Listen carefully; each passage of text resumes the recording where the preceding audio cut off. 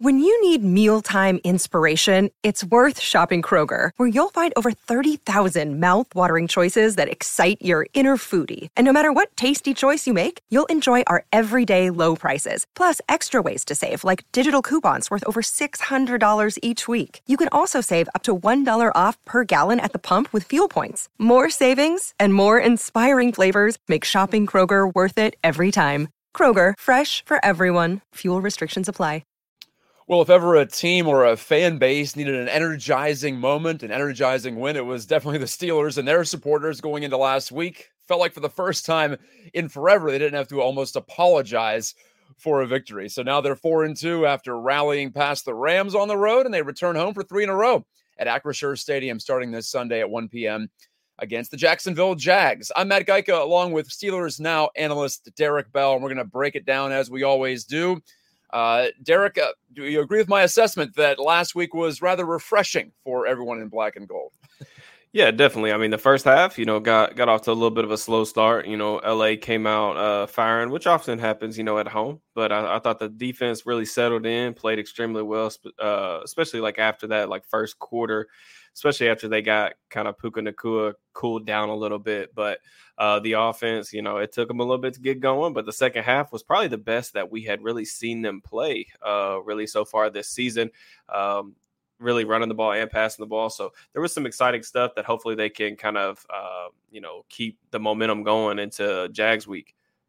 All right. So, yeah, let's get down to it. An actual running game at the Rams. Not like the numbers were fantastic. I believe they were still under 100 total yards on the ground were the Steelers, but it was about getting little wins, wasn't it, Derek? Because their win rates in terms of their success rate, I should say, in those running plays was over 50%. It was one of the best, if not the best rates on the run in the NFL last week overall. So Najee Harris, Jalen Warren, they each made some big plays. They each had some important moments, especially there in that second half when the Steelers came from behind successfully. So what do you think it was? Was it the offensive line reviving and giving those guys better lanes?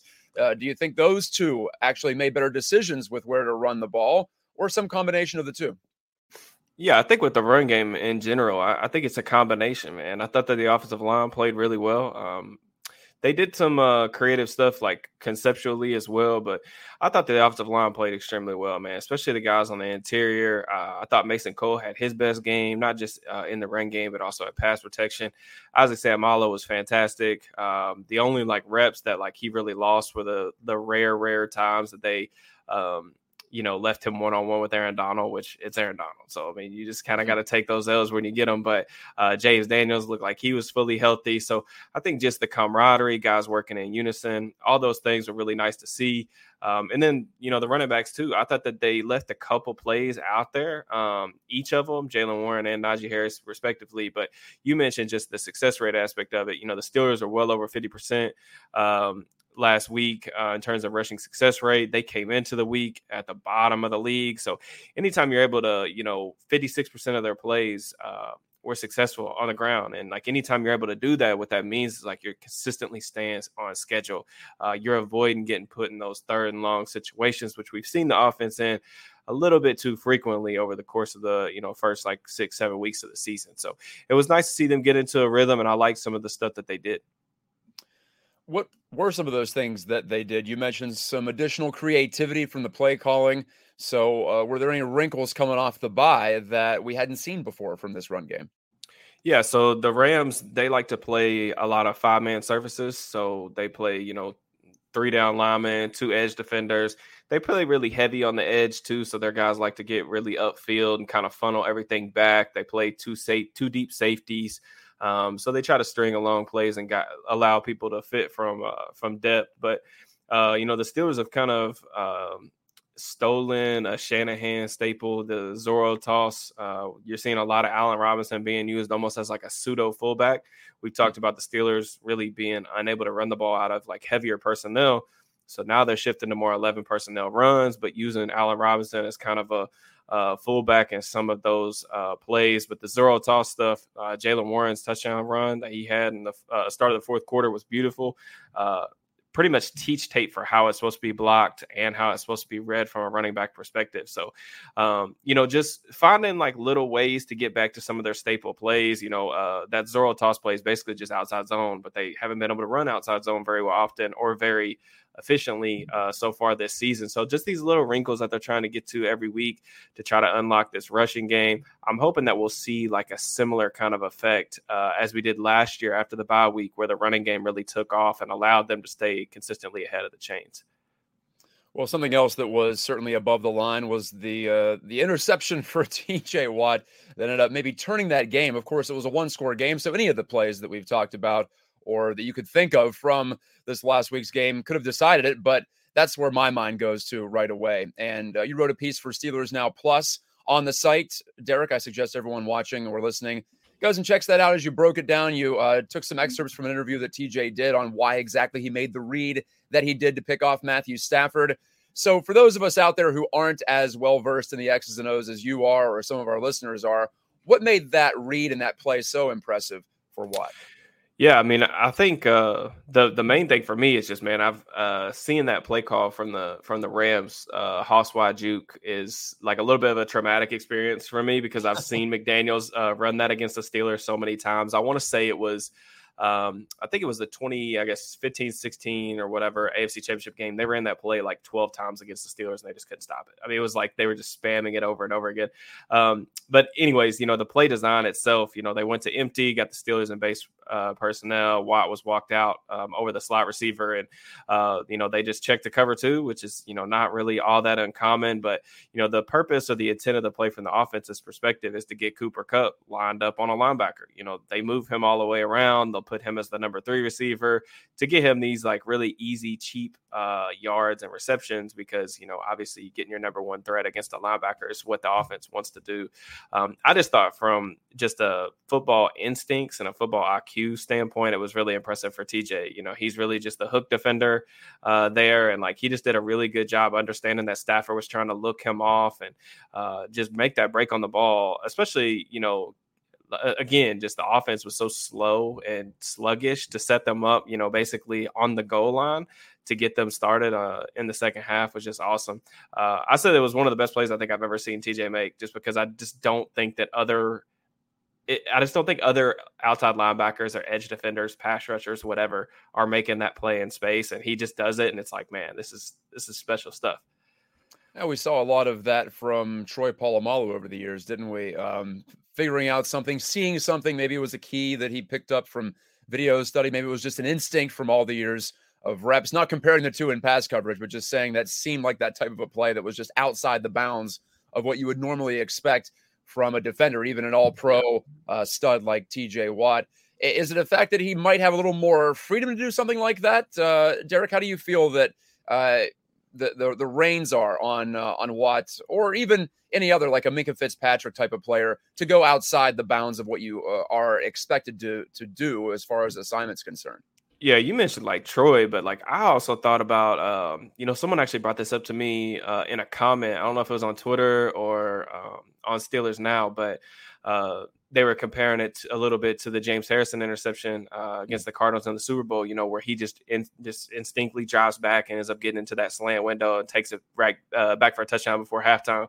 But, all the players that we're talking about, Troy, Minkah, James Harrison, TJ, all these guys are just transcendent talents. And like, I think that that's probably just one of the things that sets them apart, man. Like, not just doing what they're supposed to do or doing what it looks like maybe on the playbook, but being able to make plays, outside their responsibilities. And like, that's the thing that I think sets, maybe good players apart from great players. And we've almost become numb to how many of these types of plays that TJ makes, almost on a weekly basis. Like, and that was the main reason that I wanted to write that piece, was just because, I really hope that people don't take some of the stuff that he does on a weekly basis for granted, because some of this stuff, man, like, you just watch the football around the league. It doesn't happen for every team like this. And it just seems like every week, when they need a play at a critical juncture of the game or whatever to flip the script, number 90 just somehow finds a way to make it. Yeah, good reference to Harrison there. Timely reference as he's being inducted into the Steelers Ring of Honor this upcoming week during the game. So we'll get to relive that interception against the Cardinals in the Super Bowl, one of the great plays in NFL history for sure. Now, it wasn't an awesome day for Watt at Los Angeles in terms of rushing the passer. Just had the one tackle, no sacks. Wasn't really in Stafford's kitchen that much. Of course, he did make perhaps the play of the game. But when we're talking about week in, week out, that's his bread and butter is getting home. So we did see some talk this week out of Steelers Steelers headquarters on the south side that you might see Watt more on the right side, rushing from what you would call his weak side, I suppose. He likes to rush from the left more often. What do you think are the positives and potential negatives to this type of a tweak to where he's lining up? Yeah, I mean, TJ's really, he's talked at length in multiple different interview spots over the years about just him being more comfortable on the left side of the defense. He's talked about like how some of his moves he felt like are just, more effective. Could also be a flexibility thing. A lot of edge rushers are more comfortable rushing from one spot because they can only hit certain moves going one way. It's kind of like a basketball player. A lot of basketball players you see in isolation, maybe they like to shoot pull-up jumpers on the left, or maybe they like to do, crossovers going left to right or anything like that. So that's kind of how I always think about it. But, you mentioned TJ was pretty quiet last week rushing the passer, only a couple pressures, no quarterback hits, no sacks. I think really, honestly, this is a necessary tweak that the Steelers honestly need to make. And I know that it's going to be a little bit of an adjustment period because TJ, he's comfortable on the left side. But I also think with him being so stagnant, it makes it easier to game plan against him, and not saying he can't still impact the game, because obviously he does more often than not. It's just what offenses are doing, especially these Shanahan systems with McVay and Shanahan himself, Bobby Slowick, they're making him rush. Like there's a phrase that offensive coaches will use, like making elite rushers rush twice.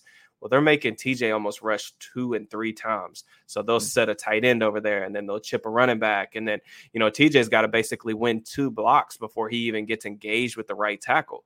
Well, when the ball's coming out in 2.5 seconds, winning 3 separate blocks is not like, that's not a realistic expectation for anybody, even somebody as great as TJ. So I think just being a little bit less stagnant and a little bit more, make the offense do a little more guesswork about where he's going to line up, and it could pay some serious dividends for their defense, I think. Yeah, kind of a long-term play, in addition to maybe surprising some people in the short term as well. Absolutely. On to third down, wide receivers, a topic of conversation this week. Well, first of all, George Pickens continues his ascent, what we think, to toward the top of the NFL's wide receiver hierarchy. Another 100 yards last week, some big plays. Deontay Johnson returns from the hamstring injury. Might have tweaked it a little bit, but he did practice today, Friday, as we're recording this. So it looks like he's going to be good to go on Sunday, which is huge for the Steelers. Now they have a 1A and a 1B, perhaps, as we discussed last week. Pickens was talking this week in the locker room, though, discussing the Jags defense with the media. And he said that the Jags are more of a, quote, hope defense because they rely on their D-line to do a lot of the work, and just trust that they're not going to hang their DBs out to dry. Jags safety Rayshon Jenkins swiped back, saying that Pickens hasn't faced a defense like the Jags so far. That's why he's had so many yards and so many big plays. So first question, kind of a whimsical one, but is this how you know that you made it? You're starting to get into these war of words with the opposing defensive backs. Yeah, I think if there's one thing that Pickens doesn't lack, it's confidence. And I have no issue with it, man. I think the big thing is, some people will say, bulletin board material, whatever it may be. I just think that NFL players, especially guys like Pickens or like the super duper competitors or anything like that, they just don't need a lot of that stuff. Like that stuff just happens naturally once you get in between the lines. So I like the confidence with George. I mean, I don't know that, the Jags, what he's referring to, the Jags defense, he was asked a question about all the yards that they've allowed. I think they're 31st in yards allowed. That doesn't necessarily tell the whole story, because the Jags have been up in a lot of different games to the point where like teams have had to throw the ball like just an incredible amount of times. Like the Jags pass defense in general is actually like top 10, I think, in dropback EPA and success rate. So this is not a bad pass defense. Now I will say one of the things that he may be referring to though is, Josh Allen has been absolutely incredible for the Jags this year. They selected Trayvon Walker with the number 1 overall pick last year, but Josh Allen is a guy who I think is kind of in that Alex Highsmith tier of rushers. And man, he's had a phenomenal season. I want to say that he's near the top of the league in pressures and near the top of the league in sacks as well. So he's playing phenomenal ball. And, that pass rush is something that the Steelers are going to have to slow down in order to give, Pickens and Johnson a chance to work on some of these Jags corners, Darius Williams, Tyson Campbell, those guys. But I'm really looking forward to the matchup, especially now that we got some trash talk in between players. Yeah, definitely. It's picking up here, and it feels like old times, AFC Central, a rivalry from back in the day when it was Mark Brunell against Cordell Stewart and on down the line.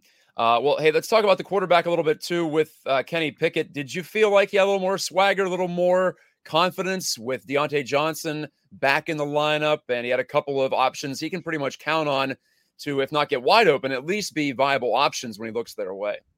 Yeah, I thought Kenny had arguably his best game of the season, and I don't really think that that's necessarily a surprise. I wrote a piece early last week about Johnson's return and what that could potentially mean, and I just think that Johnson's ability to get open quickly and win, especially against man coverage, I think it's going to be able to settle Kenny down. And you saw that, man. Like, I really thought over the course of the game, especially in the fourth quarter, he was getting really hot. He was making some anticipatory throws to the sideline. And really what the Steelers were doing, it wasn't anything crazy from a schematic standpoint. They were basically just willing to say, like, the Rams, just the way that they were playing defense, getting a lot of quarters. The Steelers were just isolating their receivers and just saying, like, we don't think y'all have a corner that can stop 14 or 18 one-on-one, and they were just attacking those matchups. Killer Witherspoon, Darion Kendrick, those guys. The Pickens and Johnson, they had their way with those guys. You saw it on slants, on hitches, comebacks, back shoulders to Pickens. And I just think, like, adding another guy that I think Kenny really trusts to be in the right spot at the right time and create that separation is going to do wonders for his confidence, especially at the offensive line plays like they did last week, and gives him an ample amount of time to get rid of the ball. So I thought that last week's version, at least in the second half of the Steelers passing game, is probably, like, I don't want to say like best case scenario as if they can't get better, but like that's the version that I think we at least need to see through the rest of the season, just with the ability to, kind of just pepper those targets to those two guys and just have them, take over the game. And that's what I thought they did. You shared something on Twitter/X this week about how George Pickens is pretty well-rounded when it comes to either going up against man coverage and zone coverage. How do you feel about Deontay Johnson? I know he doesn't have a great sample this year, but do you feel like he's similarly positioned as far as his skill set is concerned to be able to do it against whatever? Or does he have, would you rather see a different or a man coverage or a zone coverage against Johnson when he's out there? Yeah, I think in general, Kenny's a lot more comfortable, in my opinion, throwing against man coverage, especially for like young quarterbacks. That's not overly rare. I think in general, that's not crazy. Man coverage, if you've got two guys like this, like 14 and 18, like where you're going to be able to kind of pick your spots and pick your matchups, the Steelers are going to have answers for that. I have no problem. I think from a zone perspective, it kind of just depends. For example, the Rams, they were playing technically like zone coverage, but the Steelers were, so like if they're in quarters, which the Rams played a little bit of on Sunday, they were doing some like 4 strong looks. Well, if you have an isolated receiver on one side of the field, that quarters corner to that isolated receiver is basically, it's man coverage. That's what it is. Like, you may have a little bit of help depending on the call for the safety, but like you're basically one-on-one, and the Steelers were able to kind of just isolate that. And I also think it just makes the game easier for Kenny. Like, it's basically half field reads. Like, all right, if I get one-on-one, this is where I'm going with the football. It makes it easier for him, where you're not putting as much from a processing standpoint, and it allows him, I think, to play a little bit more on time. And I thought that that's really what he did over the second half of the game, just kind of picking his spots, picking his matchups, and the Steelers are winning. That's what I was going to ask you actually about the quarters. Is quarters coverage? It could be like a man-like zone coverage because you're splitting it up to such a degree. I'm just curious about where some of this data comes from, because some of it's from Sports Info Solutions. Some of it, people are, I guess, charting games on their own. We all know about Pro Football Focus and what they do. So what's your level of confidence, I guess, in that kind of data that does have some subjectivity to it? I love that data because it's it's so much more specific than what we're used to getting in football. And I like to see information that's more relevant to certain contexts. But do you have an extremely high confidence level in the fact that, well, this was charted as a zone coverage, but it might have been closer to a man coverage? How do you feel about that?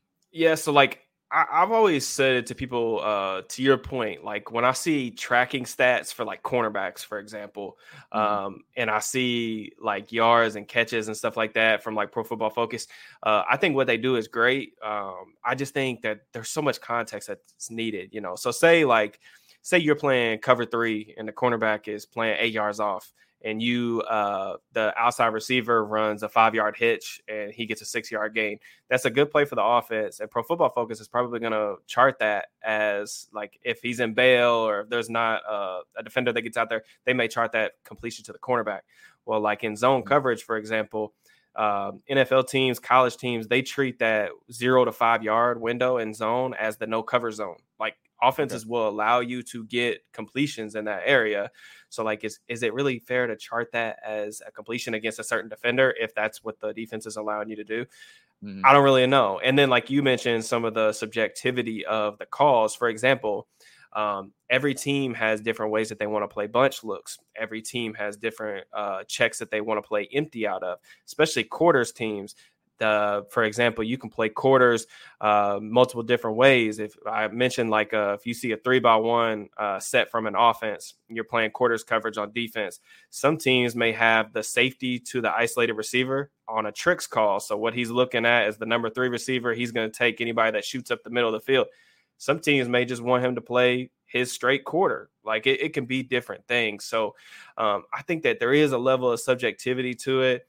That's probably why the man and zone splits in general, I think they are valuable. But like I said, it just varies so much team to team that you really have to know. Like for me, I have a lot of confidence in like what coverages the Steelers are playing because I watch them every single week. But even like some of these teams, like for example, Jacksonville, not really super familiar with Jacksonville's defense. So like some of their calls, I'm not going to be like, I may see that as like a busted coverage or whatever, but that just could be the way that they typically play that formation. So it is different. I do think it requires like a lot more in-depth context than maybe like some of these sites may lead off, I guess is what I'm saying. So yeah, it's a team sport, right? So it's going to be a little more tricky to analyze. Baseball is the gold standard for me when it comes to breaking down play and performance with metrics, because it's essentially an individual sport masquerading as a team sport, one-on-one matchups, batter versus pitcher, etc. It's not really the case in football. I always say this in hockey too, and we follow that.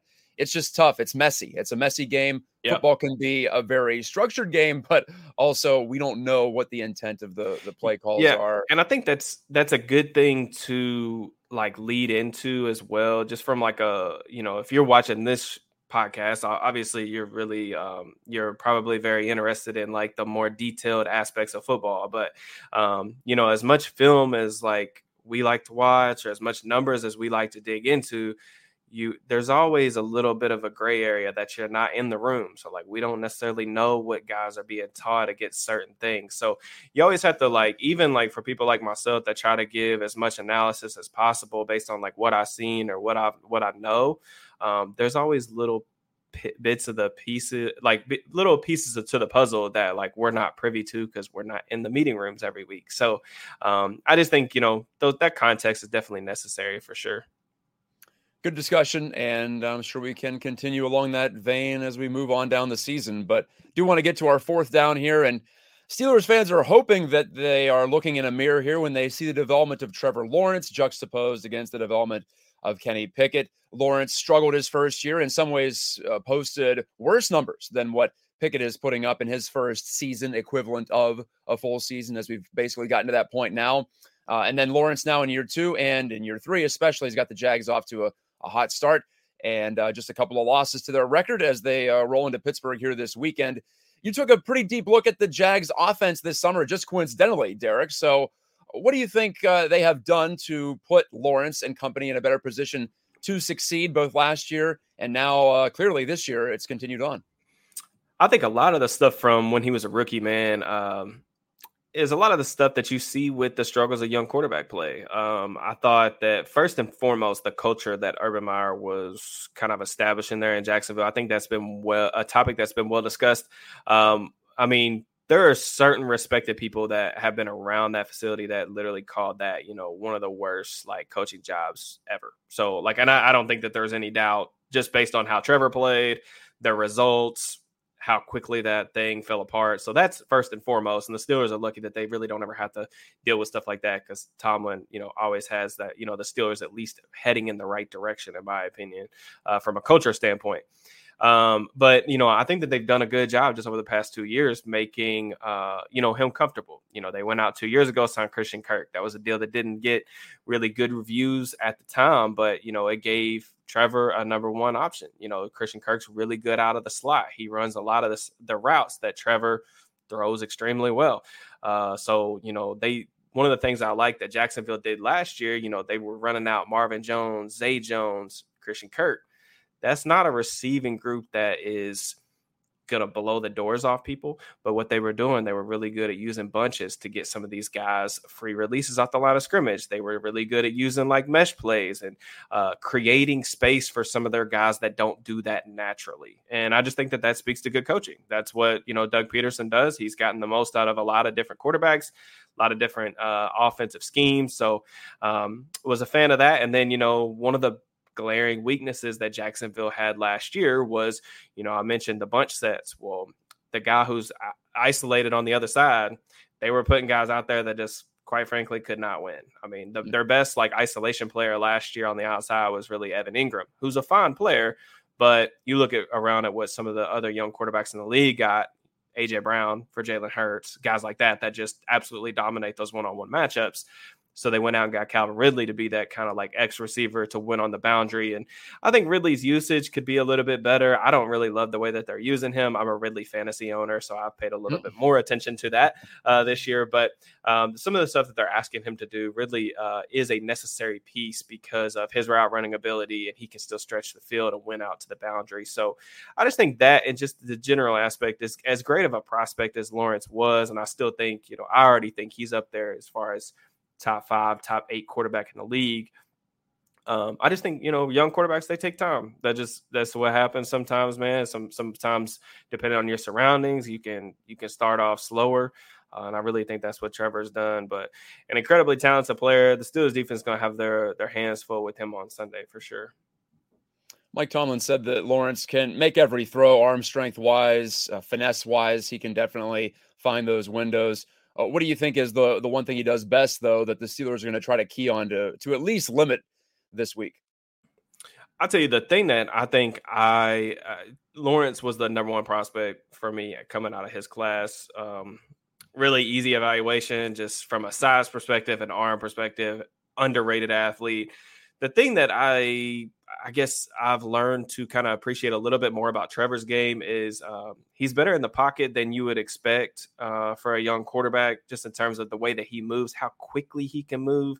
We talk about athleticism for quarterbacks. A lot of people kind of only talk about what they look like on scrambles. Well, Trevor's just so quick in some of these subtle movements to hitch up in the pocket. But I think, though, the one area that I think I was wrong about his analysis was maybe I didn't think Trevor was extremely creative as a thrower, but dude, over the last, I would say, calendar year, he's proven me wrong on that. Some of the things that he does just in terms of the shoulder fakes and just the aggressiveness, the windows that he's willing to hit with his arm, because like Tomlin mentioned, that's the most overused phrase ever for quarterbacks. You'll hear me talk about that all the time on Twitter. Can hit every throw. That is so not true. There's only about 5 quarterbacks in the league that can actually hit every throw. Trevor's one of them. But I think that coming out of college, I was like, he's not really all that creative. So I didn't think he was as big of a risk taker as he should have been. I'm wrong about that. He does that. The one thing that I will say with Trevor that the Steelers could definitely take advantage of is really loose with the football. He's good at avoiding sacks and manipulating in the pocket.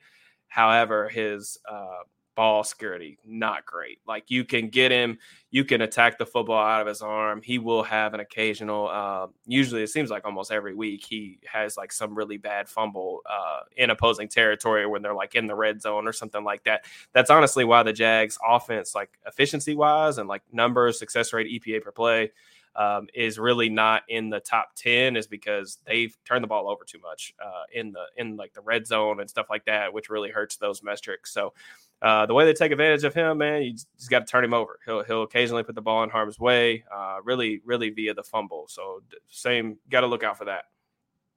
So that being said, are we looking for another type of Steelers-Ravens outcome where it's ugly, lower scoring? Maybe the defense can make the biggest plays of the game. How do you feel about this upcoming matchup against the Jags? Yeah, it's tough, man, because I'm almost making this pick, I guess, because, okay, I'll explain it. So the next 2 weeks after the Jags, I know the Steelers aren't looking ahead, but I am. So they've got the Titans and it's the Packers, I think. But yeah, that's right. Yeah, yep. They're going to, like, the Steelers are better right now than those two teams. I feel really confident about that, especially getting the Titans. I know it's a short week, but they're at home, so that typically favors the home team. So I'm thinking to myself, if they beat Jacksonville this week, are they really going to be 7-2? Is that really? I don't think this team's 7-2 good. I don't even know if this team's like 4-3 good, but I don't know, man. I'm going to take Jacksonville because I think Jacksonville's a better team. That's just my opinion.